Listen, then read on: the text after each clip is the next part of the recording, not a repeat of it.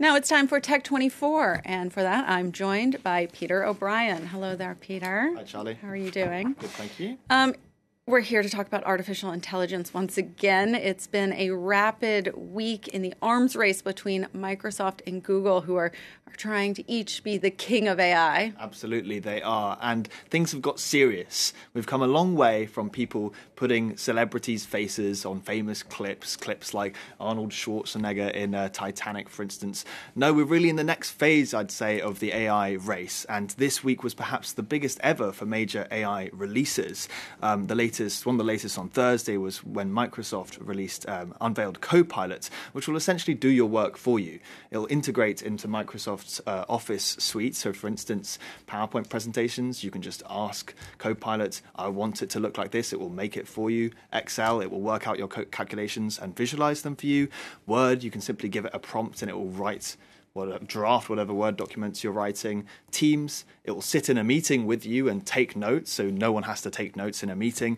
And they also unveiled something called Business Chat, which allows these apps to be kind of connected together with AI. So, for instance, if you're running a small business and you've got people texting, chatting on Teams, calling, emails as well. You can say at the end of the day, I just want a summary of everything that's been said, and it will do that for you. But it wasn't the first to the punch. Google got there 2 days earlier, unveiling its own AI productivity suite, which does much the same thing. For instance, Magic Wand for text composition is going to do very much the same thing for Google Docs, plus a range of tools for business customers. So we're really now seeing that the release of OpenAI's ChatGPT in November was a watershed moment, and it spurred these companies on to really be after the as you say, the throne of this AI power.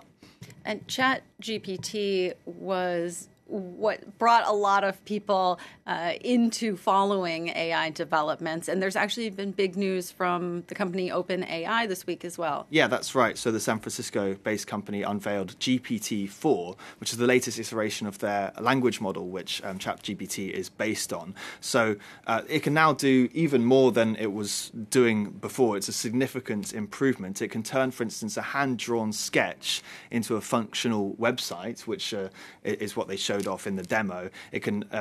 You can show it a funny meme on the internet and it will explain to you exactly why it's funny. It can code a simple computer game like Tetris in a matter of minutes. And you can even take a picture of the inside of your fridge and it will recommend you recipes to make using the ingredients that you have in your fridge. It was also put through a bunch of rigorous higher education exams and did much better in most of them than the previous iteration GPT 3.5 did. It passed the US bar exam in the 90th percentile as opposed to the 10th, and is now a qualified sommelier, so it can tell you all about wine. But interestingly, it remains stuck on English language and English literature when it comes to these exams. So that's just a reminder that it still makes plenty of factual mistakes. And OpenAI acknowledges this. The OpenAI chief, Greg Brockman here, his explanation was, well, it's not perfect, but neither are you.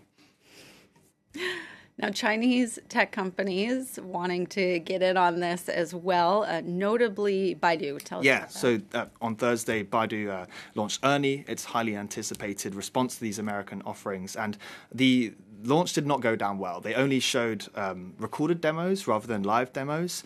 And it was simply doing what's Bing Chat and ChatGPT have been doing for weeks now. So the stock price initially took a hit and then has recovered since the first users have got their hands on it and realized, okay, it's not so bad. But like all the Chinese chatbots being developed, there are some things that are simply out of bounds. You can't talk about Chinese politics, Xi Jinping, that kind of thing to it. Okay.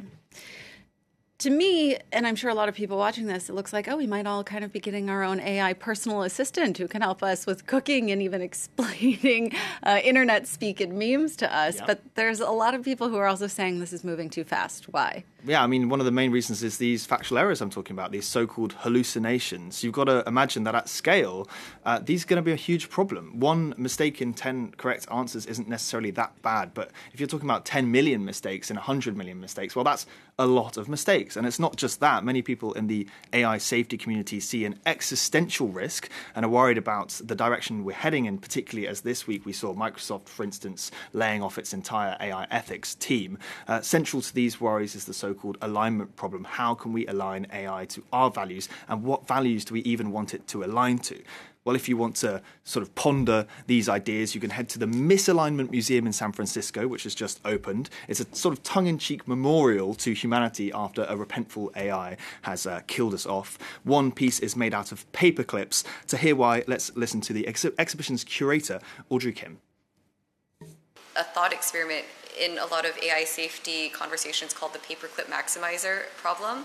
And it's this idea that if an artificial intelligence is programmed to create paperclips, and as it gets more and more developed and more powerful, it might stay focused on that single optimizing point and potentially destroy most of humanity at the world to just keep making more paperclips. I, for one, welcome our paperclip overlords, Charlie. Oh, okay, me not so much, but thank you. Thank you for that, Peter, from our tech desk, bringing us all of the good and bad tech news.